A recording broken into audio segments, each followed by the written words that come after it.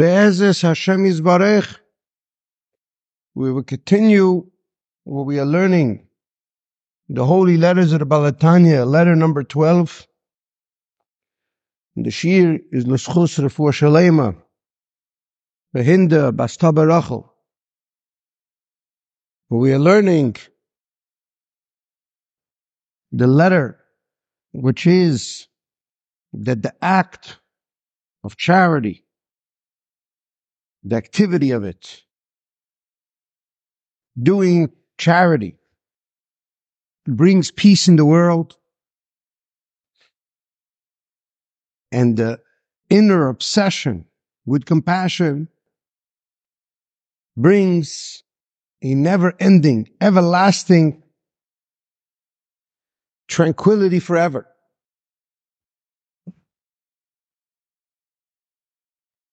We are going into this to understand the revolution of this idea and how to make it practical in my life. To understand that the enormity of what the Baal HaTanya says over here is not something that's remote. It's not something that's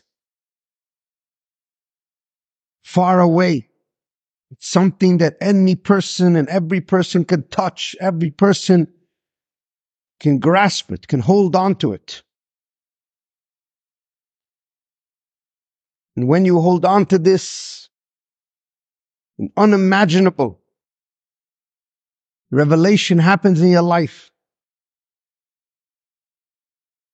This is why we are spending such an enormous amount of time learning this letter. Because this letter is the soul. It is the soul of chapter 36 and chapter 37 in Tanya. Which chapter 37 and chapter 36 deal with the purpose of the world.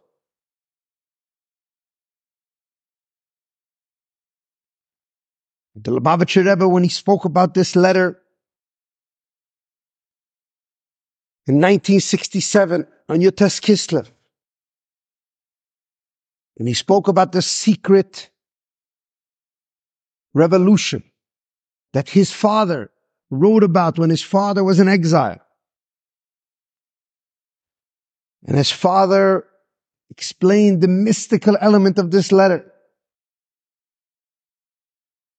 And the Lubavitcher Rebbe, during a very elated time in Yutes Kislev, when he delivered a mimer, when he delivered a discourse, while he would hold on to the tablecloth to keep him down in this world, and he would share enormous secrets.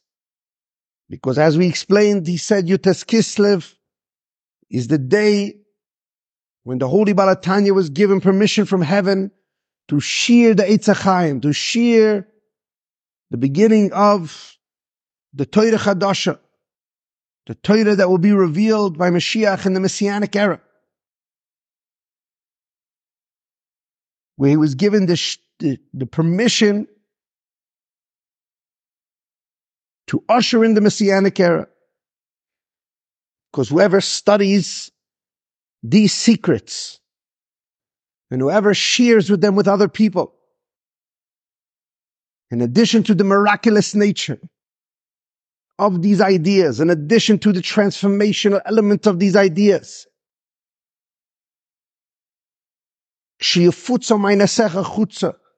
when the Baal Shem Tov asked Mashiach, when he made transmigration of the soul, when he went up to heaven, when he spoke to Mashiach and he asked him, when will you finally come? When will we usher in the Messianic era? Is it possible to bring Shabbos in early? Yoim Shekulei Shabbos. And Mashiach told him, when you will take these secrets and share them with the whole world, that even a simple person, even me and you, can understand what the great giants didn't even understand, and to be able to use it and transform our own life with it and generate energy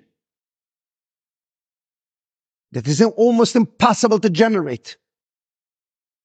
Because we're simple people, because we are people that are 2,000 years in Gullus, tremendous aksha b'darabitmia, tremendous darkness. But to be able to use, learn,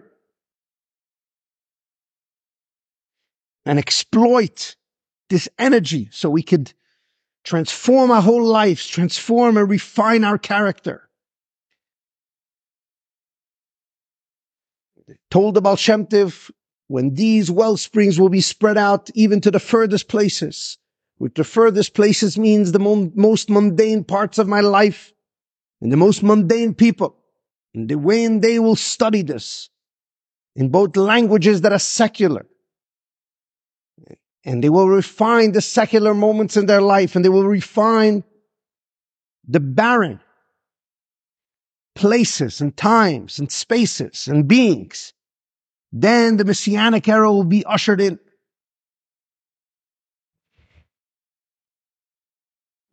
And therefore, Yutes Kislev is a day that gives new light into everything Jewish. Gives new light into Hanukkah, gives new light into Shabbos, gives new light into Yetzias Mitzrayim. Every single area of Jewish identity has a transformational new inner soul. And when we understand that in Yutes Kislev, we think about the purpose of our life, not the purpose of our year. And that the Baal HaTanya explains the purpose of your life. He addresses that in chapter 36 and 37. And the Lubavitcher Rebbe in Yutes Kislev in 1967, he said that somebody who's going to go and dwell deep in this letter number 12 and go deep into chapter 36 and 37 and understand the secret, what the Lubavitcher Rebbe's father shared with the world, where he wrote when he was in exile.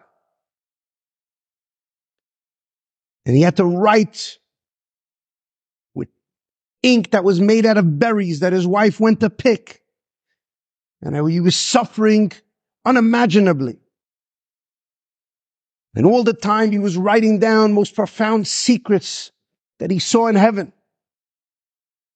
The Rebbe said that somebody who's going to be misboining in it, somebody's going to meditate on this. Somebody who's going to make it his life's obsession. Then he will see the revolutionary secrets that are contained in the whole Tanya. That is the reason we're spending all this time on this. To be able to see how this letter radically revolutionizes not only the whole Torah, but your whole life.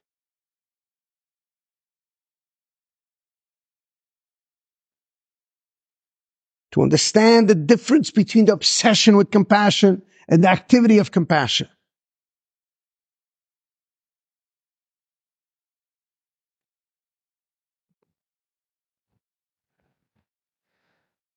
The obsession with compassion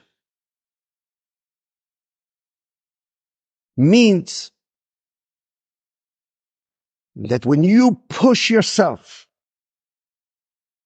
when you radically transform your life's mission, when you muster up enough energy to change your trajectory in life and to enter in to the obsession with compassion,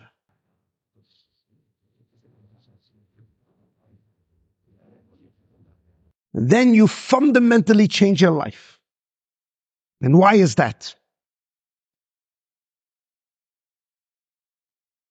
The reason that you fundamentally change your life is because a person thinks that life is supposed to be peace with all my organs, peace with all my systems. I have 12 physical systems or 10 systems. that are running in my body. And a healthy being will be that all the systems will work together. There are so many intricate systems. There's my liver and my kidneys and my heart. There's the 12 astrological combinations that each one rule a different part of the body.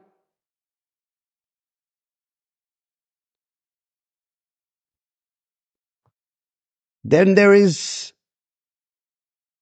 the spiritual elements, which is my intelligence and my emotions. Then there is the container, the world of my emotions, and the world of my intelligence. The world of your emotions is the world of your heart. Your heart is like the world. Your speech, your communication with the world, we communicate our emotions, albeit a tiny bit. But the world of communication is the world of our emotions. So we have our emotions, what we love, what we hate, what we love, what we feel. And then there's the unity of both of them, to love and feel at the same time, which is compassion. And then there is the world that contains that. The world that contains that is my heart and my expression, my speech all the time. I speak throughout the whole day, and I have a choice to speak with compassion, to speak and uplift, to bring in these godly energies to transform my whole world of speech, to do it in a godly way. Meaning to say, to judge everyone favorably around me, to look positive around me,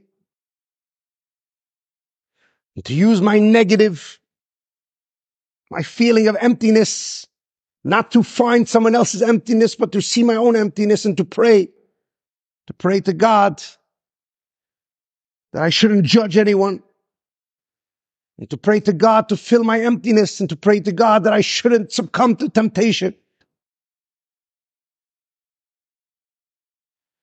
And then to engage in compassion, to speak with compassion, to speak with sensitivity, to feel people around me. What do they want to hear at this moment? To be in a tremendous space of sensitivity to people all around you. This is the world of my emotions. There's my emotions that the way they are in their wholesomeness. And then there's my emotions, the way they're expressed, the world of my emotions.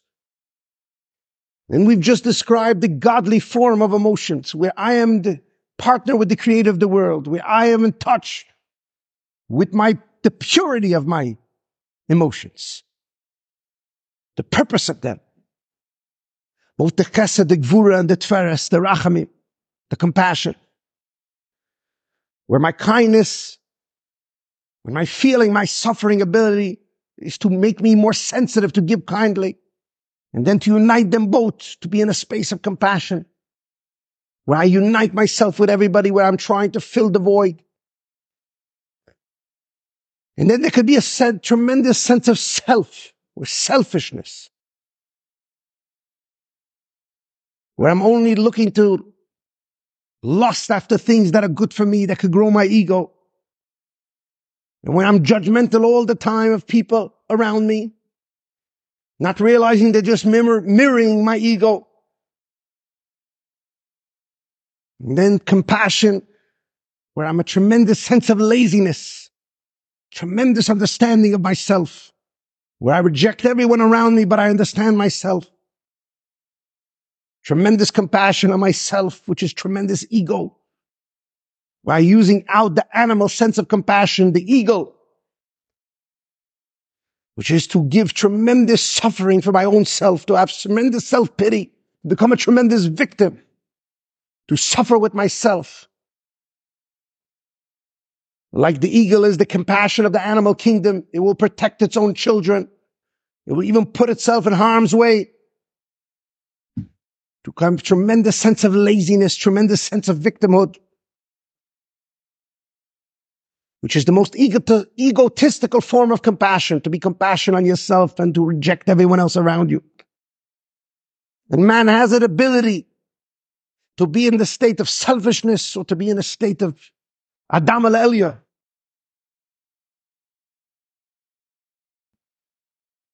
And we think that the purpose of life is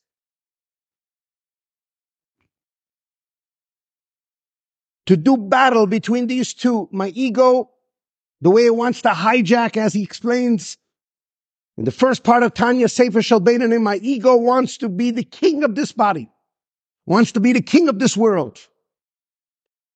The world of emotions, the world of emotional expression.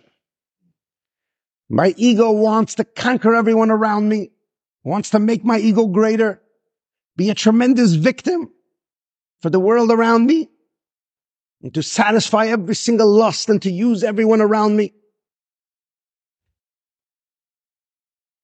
And my godlike ability, my inner core of who I am, wants to use all my attributes, all my midos, all my emotions, my whole entire heart to give unconditionally.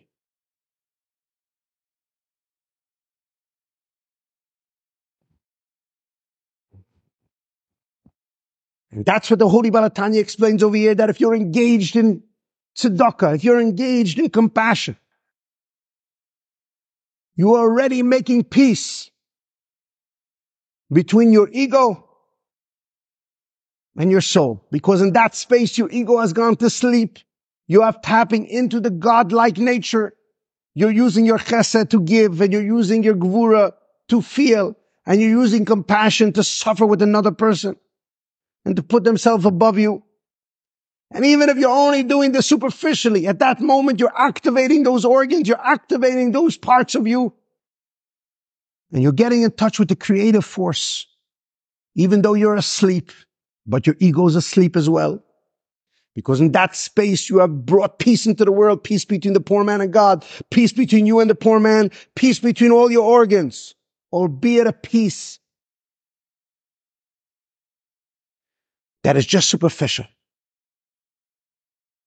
But over here, the Baal HaTanya says there's something much more profound than that peace, although that peace is already the purpose of the world. Although by that peace was the beginning of the Messianic era, in the sense that Shlomo HaMelech, for the Jewish people, they experienced such a peace. But then you can have in your life something far beyond Shlomo HaMelech. You can have the Messianic era, with the revelation the Messianic era is far beyond Shlomo HaMelech's times. And to choose to be a kind person, Ma'aseh Tzedakah, is to choose the time of Shlomo HaMelech. But to choose avodas tzedakah, to choose the obsession with compassion, that unleashes an inner dimension, a miraculous energy. And you don't know when it will come to you, because at some point you will have pushed the limit where you will usher in a genius. You will usher in a core of your soul that's so profound that in that space there's silent tranquility. It's like you see musical geniuses. It's like you see certain people that have certain talents that are beyond the world. They are not natural. Sometimes you say to yourself, how can I get such a talent? And you look at the person, you think they're born with that talent. How can I have such a talent? And over here, the Baal HaTanya says that is the gift of obsession with compassion. That when you obsess enough, there will be a time, or one time, or two times, or 5 times in your life when you will tip the scale, when you will unleash, when you will engage in such a Mesidas Nefesh, well, you will make such a revolutionary change in someone's life. And measure for measure, and in that space, God will unleash the core of your soul, a certain genius that either will give you mental clarity, or it will change your life physically, in the sense that it will usher you in riches that you cannot imagine, or it will change your destiny from tremendous aggravation to tremendous tranquility. And that will pay itself off. Doides. It could be generations for generations, like the story of Meir Anshel Rothschild. The whole Rothschild family, till today, they feel the wealth. Because one moment in time, that when he was a shamus, and the rabbi was looking, somebody stole the chest that was going to support all the orphans and the widows. And he drove all the way to Meir Anshel, the shamus, who got married, and he was certain that he borrowed it or took it temporarily. And when he asked Meir Anshel Rothschild, did you perhaps take it? Because I have no money for the poor people, for the orphans. He was talking about a tremendous amount of sum. And his face grew pale, and tears welled up in his eyes. But little did the rabbi know that these wasn't tears of guilt. These wasn't tears of shame. They were tears of a tremendous passion, a suffering, a feeling of suffering of all those widows and orphans. And he realized instantly that they would not have food for the holiday, so he apologized profusely, even though, of course, he never stole that money. And he said, I'm so sorry. Let me see what I have left. And he took all the money that he had from his wedding, and all the money that he had from working all those years, so which 50% of the money that was stolen. And the rabbi thought for sure that Meir Anshel stole it, and just like it says in Tehillim about David HaMelech, that they accused him, and he would return what he never stole. Meir Anshel Rothschild gave this amount of money, and he's paid up the rest over many months. And only then many days went by when the chief of police came to the rabbi and told him, we have found a thief who was in your house, who worked there, and showed him the chest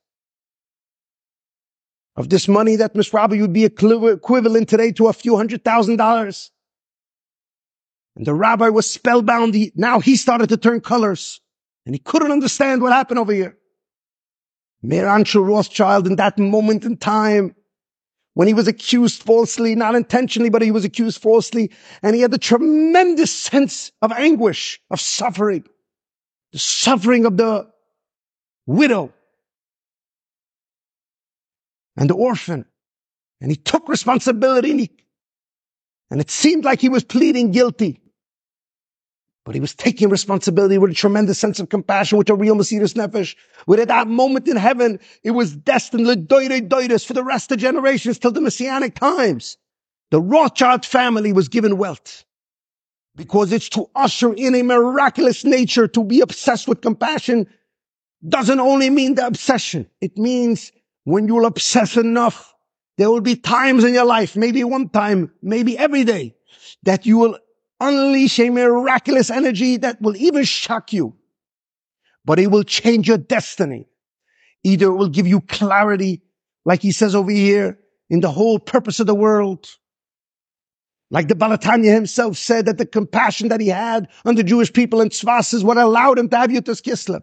Which Yutas Kislev itself, to usher in the Messianic era, is a product of compassion, of obsessive compassion. Because the Holy Balatanya could have taught the secrets, but he spent his whole entire day obsessing on compassion. And he said this himself allowed him the gift of being able to change the world forever.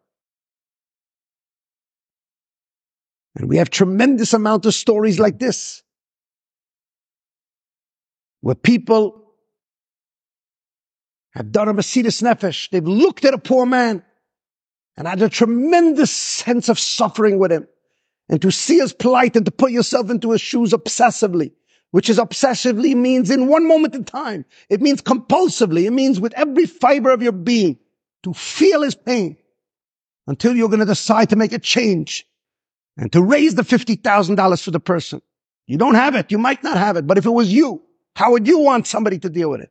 And to see an untold amount of suffering and to decide to eradicate it obsessively, which means not to fix it with $100. Which means to one time in your life, put your whole life aside.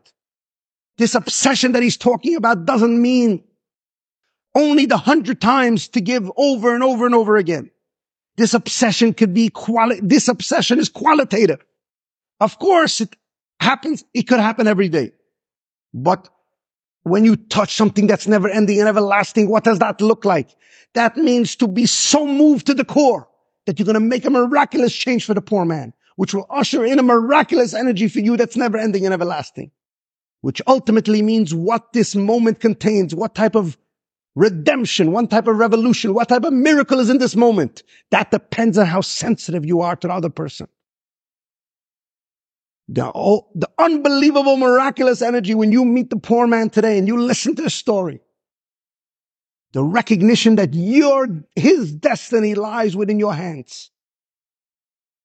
If you suffer enough with him, if he's suffering enough, and it calls out a tremendous instantaneous change for one moment in time, that this man's problem became my problem.